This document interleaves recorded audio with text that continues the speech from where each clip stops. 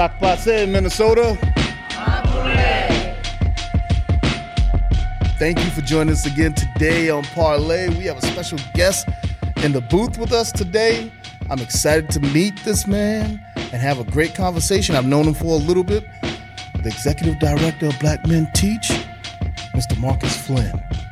And we'll hear a little few words from our community supporters, and we'll be back to chat with my man.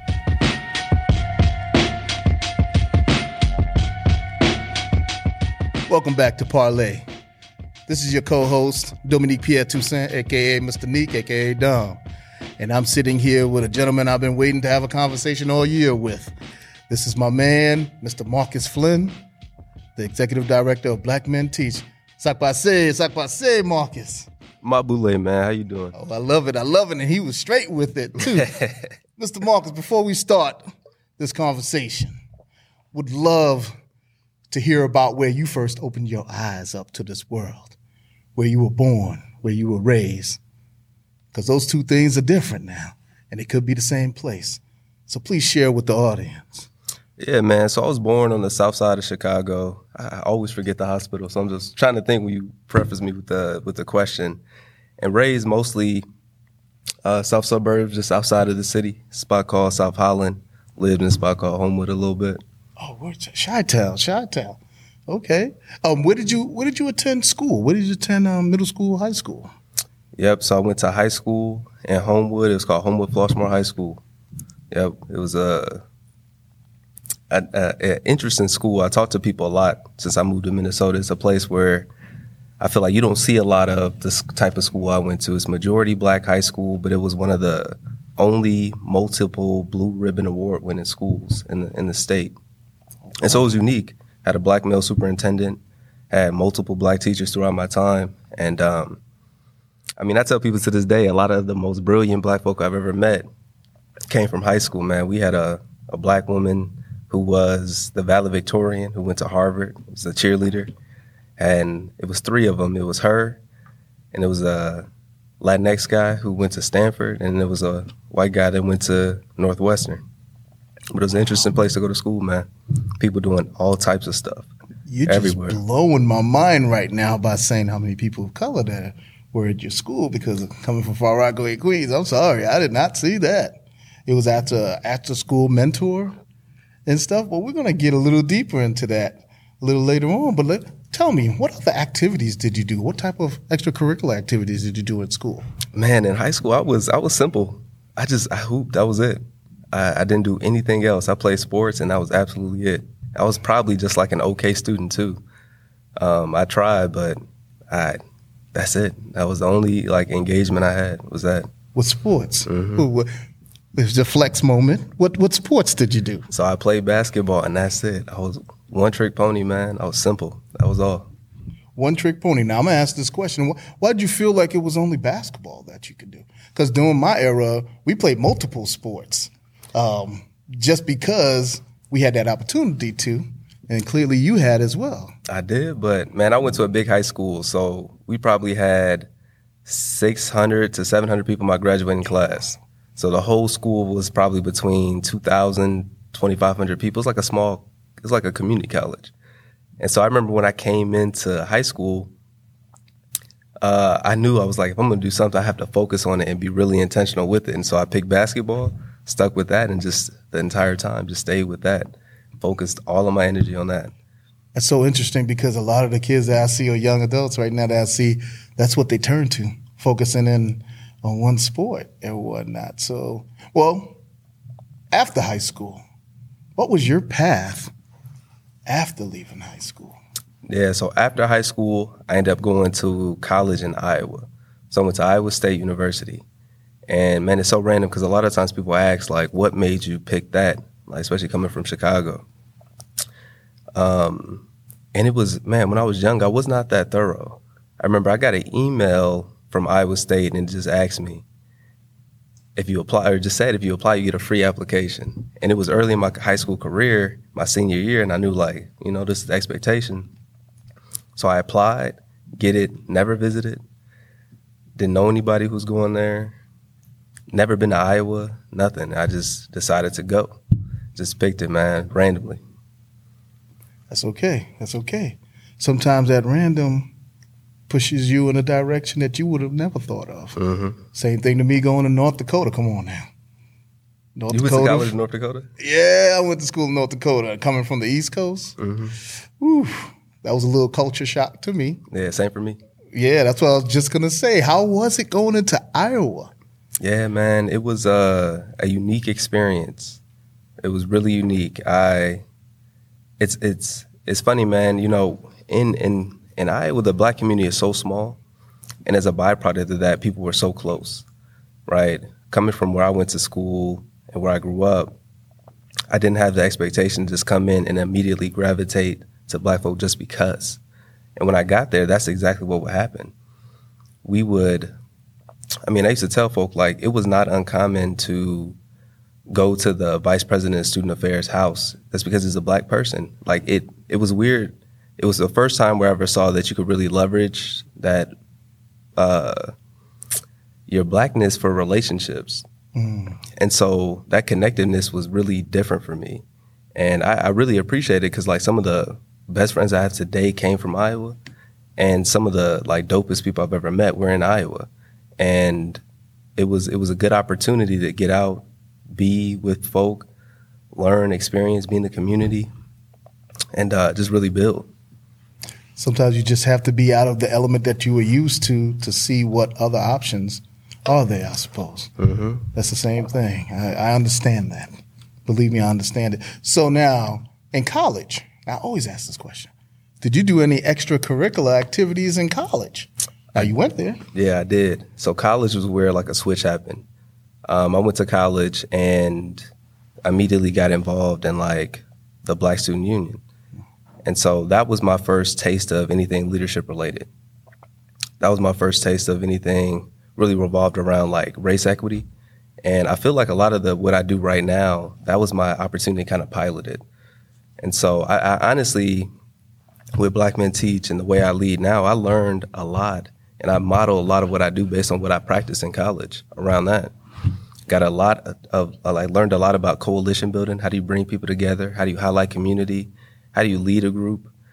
College is hard to lead because you got, like, I'm the president of the Black Student Union. We got maybe 12 people in our cabinet. Nobody's paid. Everyone has other things that are top priority. So it's like, how do you motivate folk to come together to push initiatives, to do things that are new, do things that are different?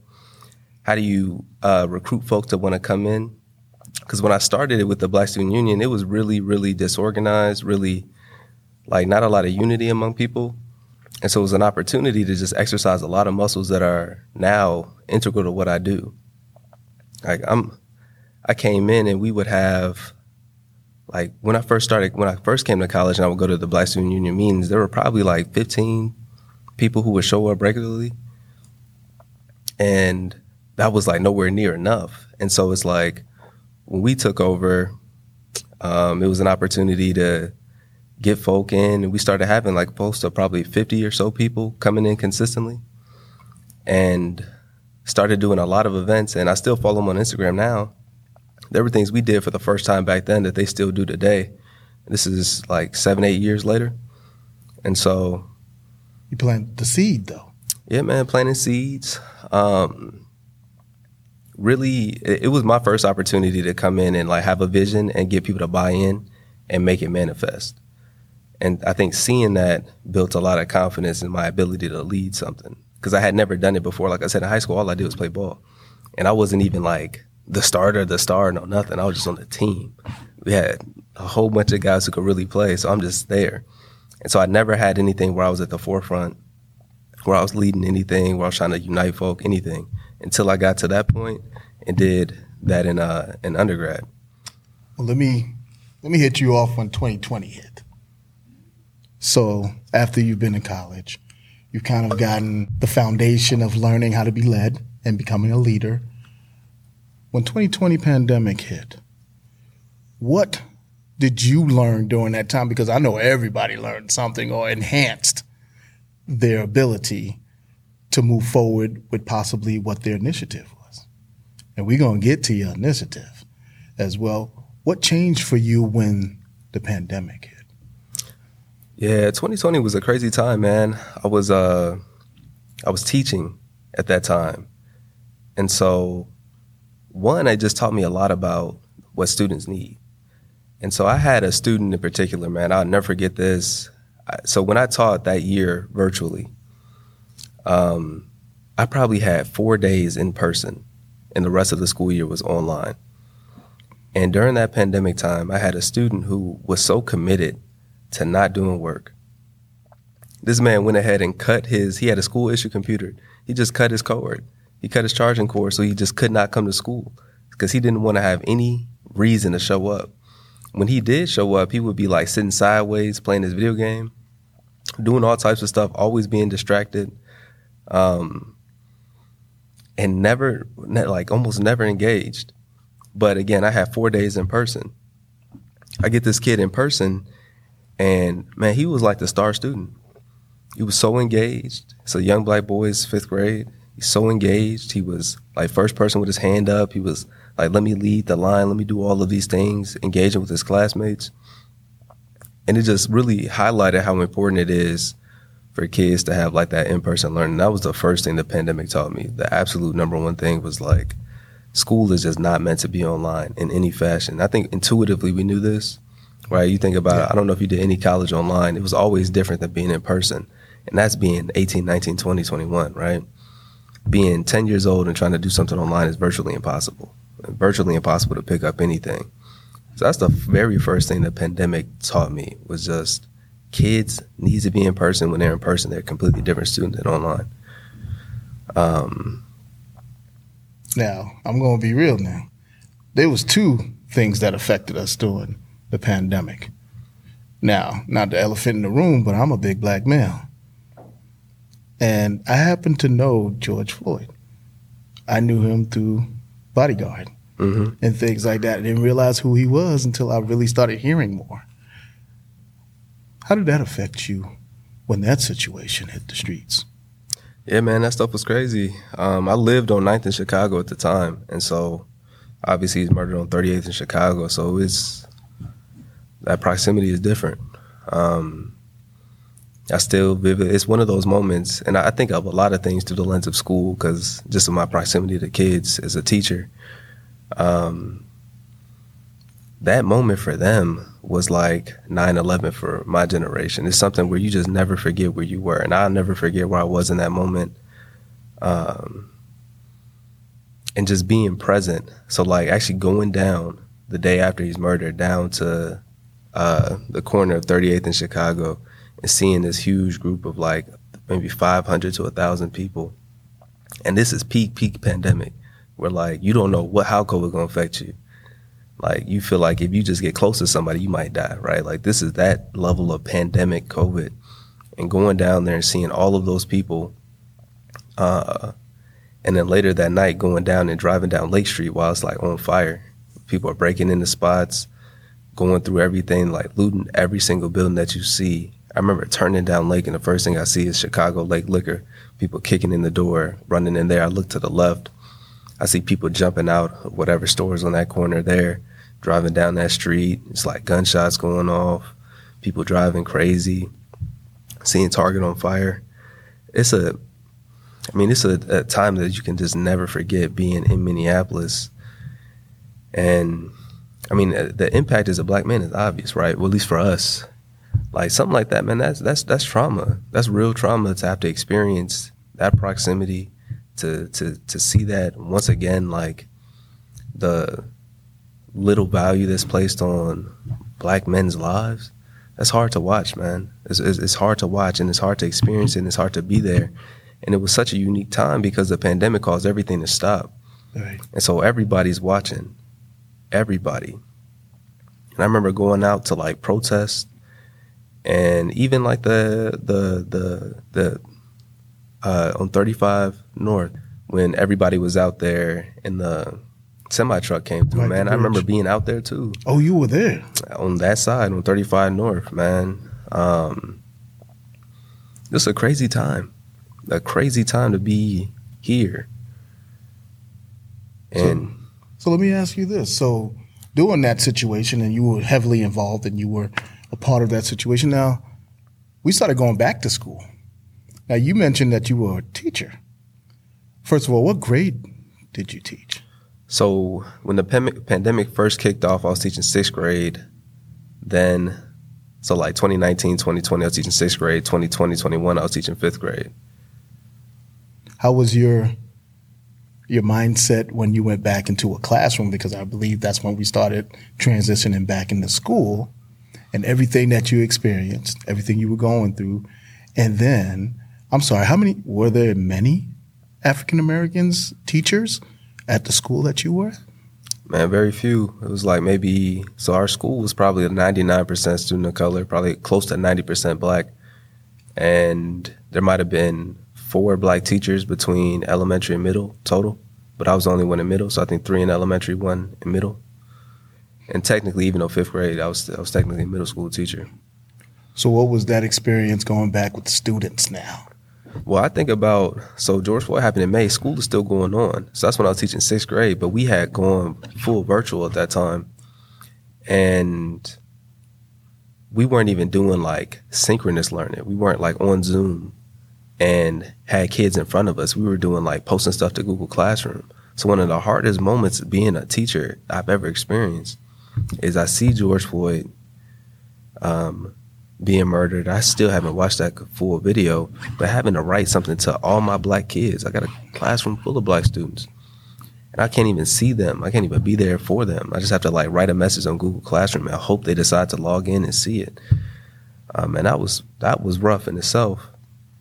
But coming back the next year, we started off online too. And so I was with my kid. I never got an opportunity to really be there for students the way I wish I could, or the way I would envision myself doing if I went back to the classroom now when something happened, just because that distance is real. Virtual learning was hard for students. And one of the reasons like I became a teacher, a lot of folk become teachers, is for that like non-academic time. That opportunity to like mentor, develop, really nurture your kids, to pour into them. A lot of that happens outside of like the classroom time. And I never really got a chance to do that with my kids around George Floyd's murder specifically because we were virtual. So now, Marcus, you and I met at a conference that was here at Eisenhower. Mm-hmm. I was introduced to Black Men Teach, Twin Cities. But can you explain a little bit how it actually came to fruition with Black Men Teach? Yeah, so Black Men Teach we got our 501c3 status in 2018. So it was right before I moved here.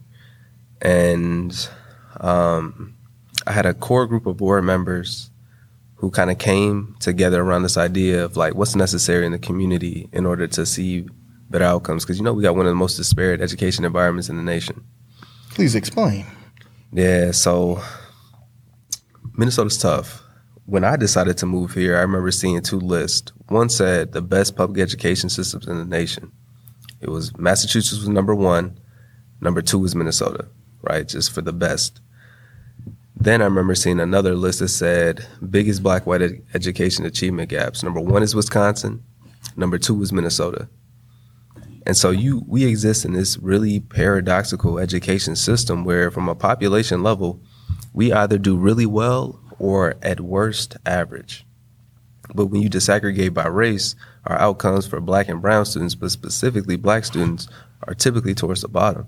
So in 2017, we had the lowest graduation rate in the nation for black and Latinx students.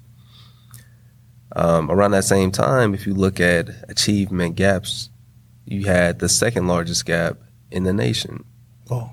And so it's again, incredibly disparate. But this idea of Black Men Teach is, I think around that same time, like 2017 time, you have these large national studies being published that talk about the impact that black teachers have specifically on black students in those earlier grades.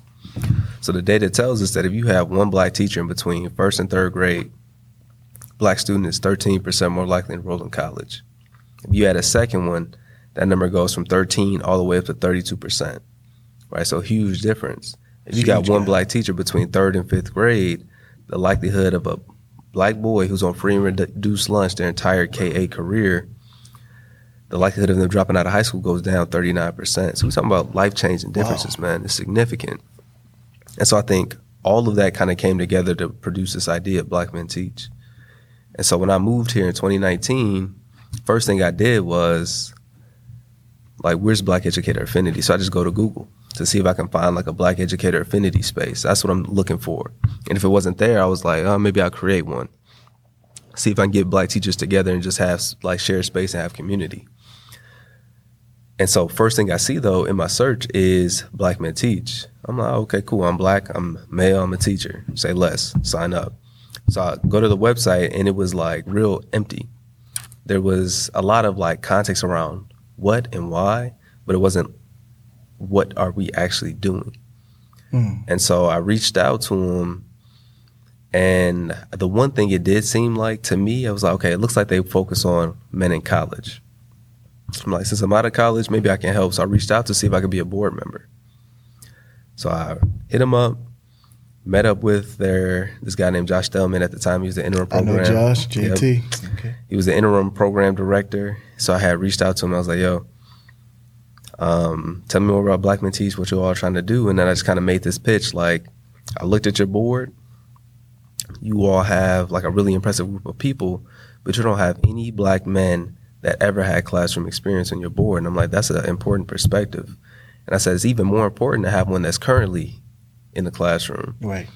And so I was like, take that back to your board. Let them know I'm interested in being a board member, see what we can do. I'm willing to make the financial contribution, all of it. Told him, like, look, I'll put up a band a year just to be on the board, right? I was just that level of commitment. He takes it back to them. They say no. And it's like, okay, cool. So I come back to him probably a couple months later. I was like, all right, how about this? Since you all don't have that perspective and it's valuable, I'll sit on your board as a non-voting member.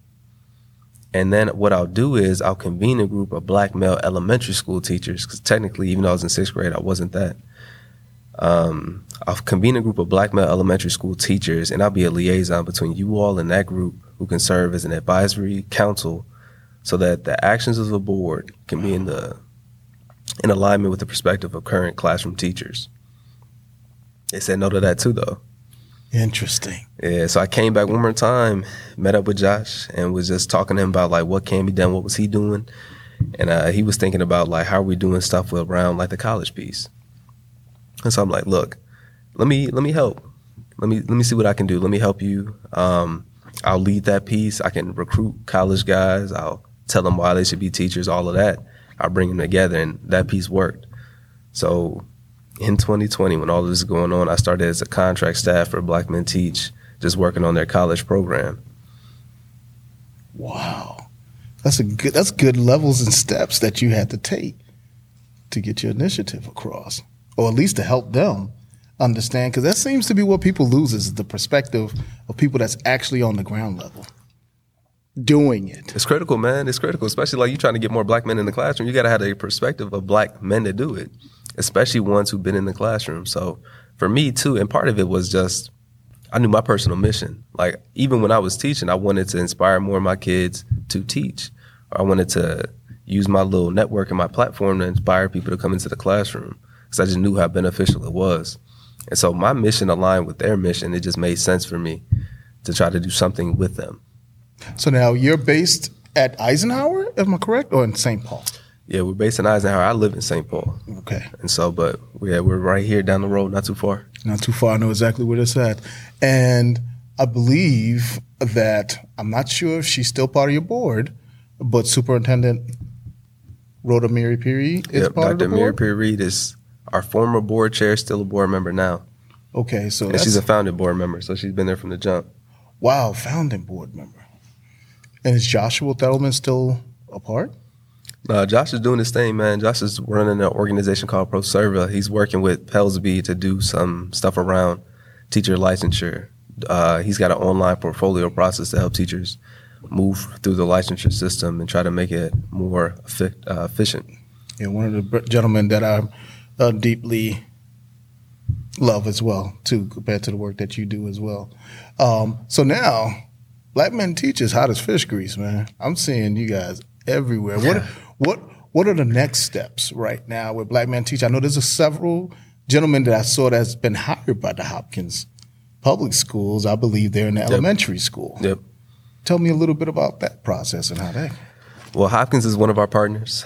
Working on a few other partnerships right now. We have a goal of having 8 schools and 20% of their teaching staff be black men. So for us, that's probably in the ballpark of, depending on the size of the schools, between 30 and 40 teachers. And so, our goal is simple, man. It's recruit, prepare, place, and retain.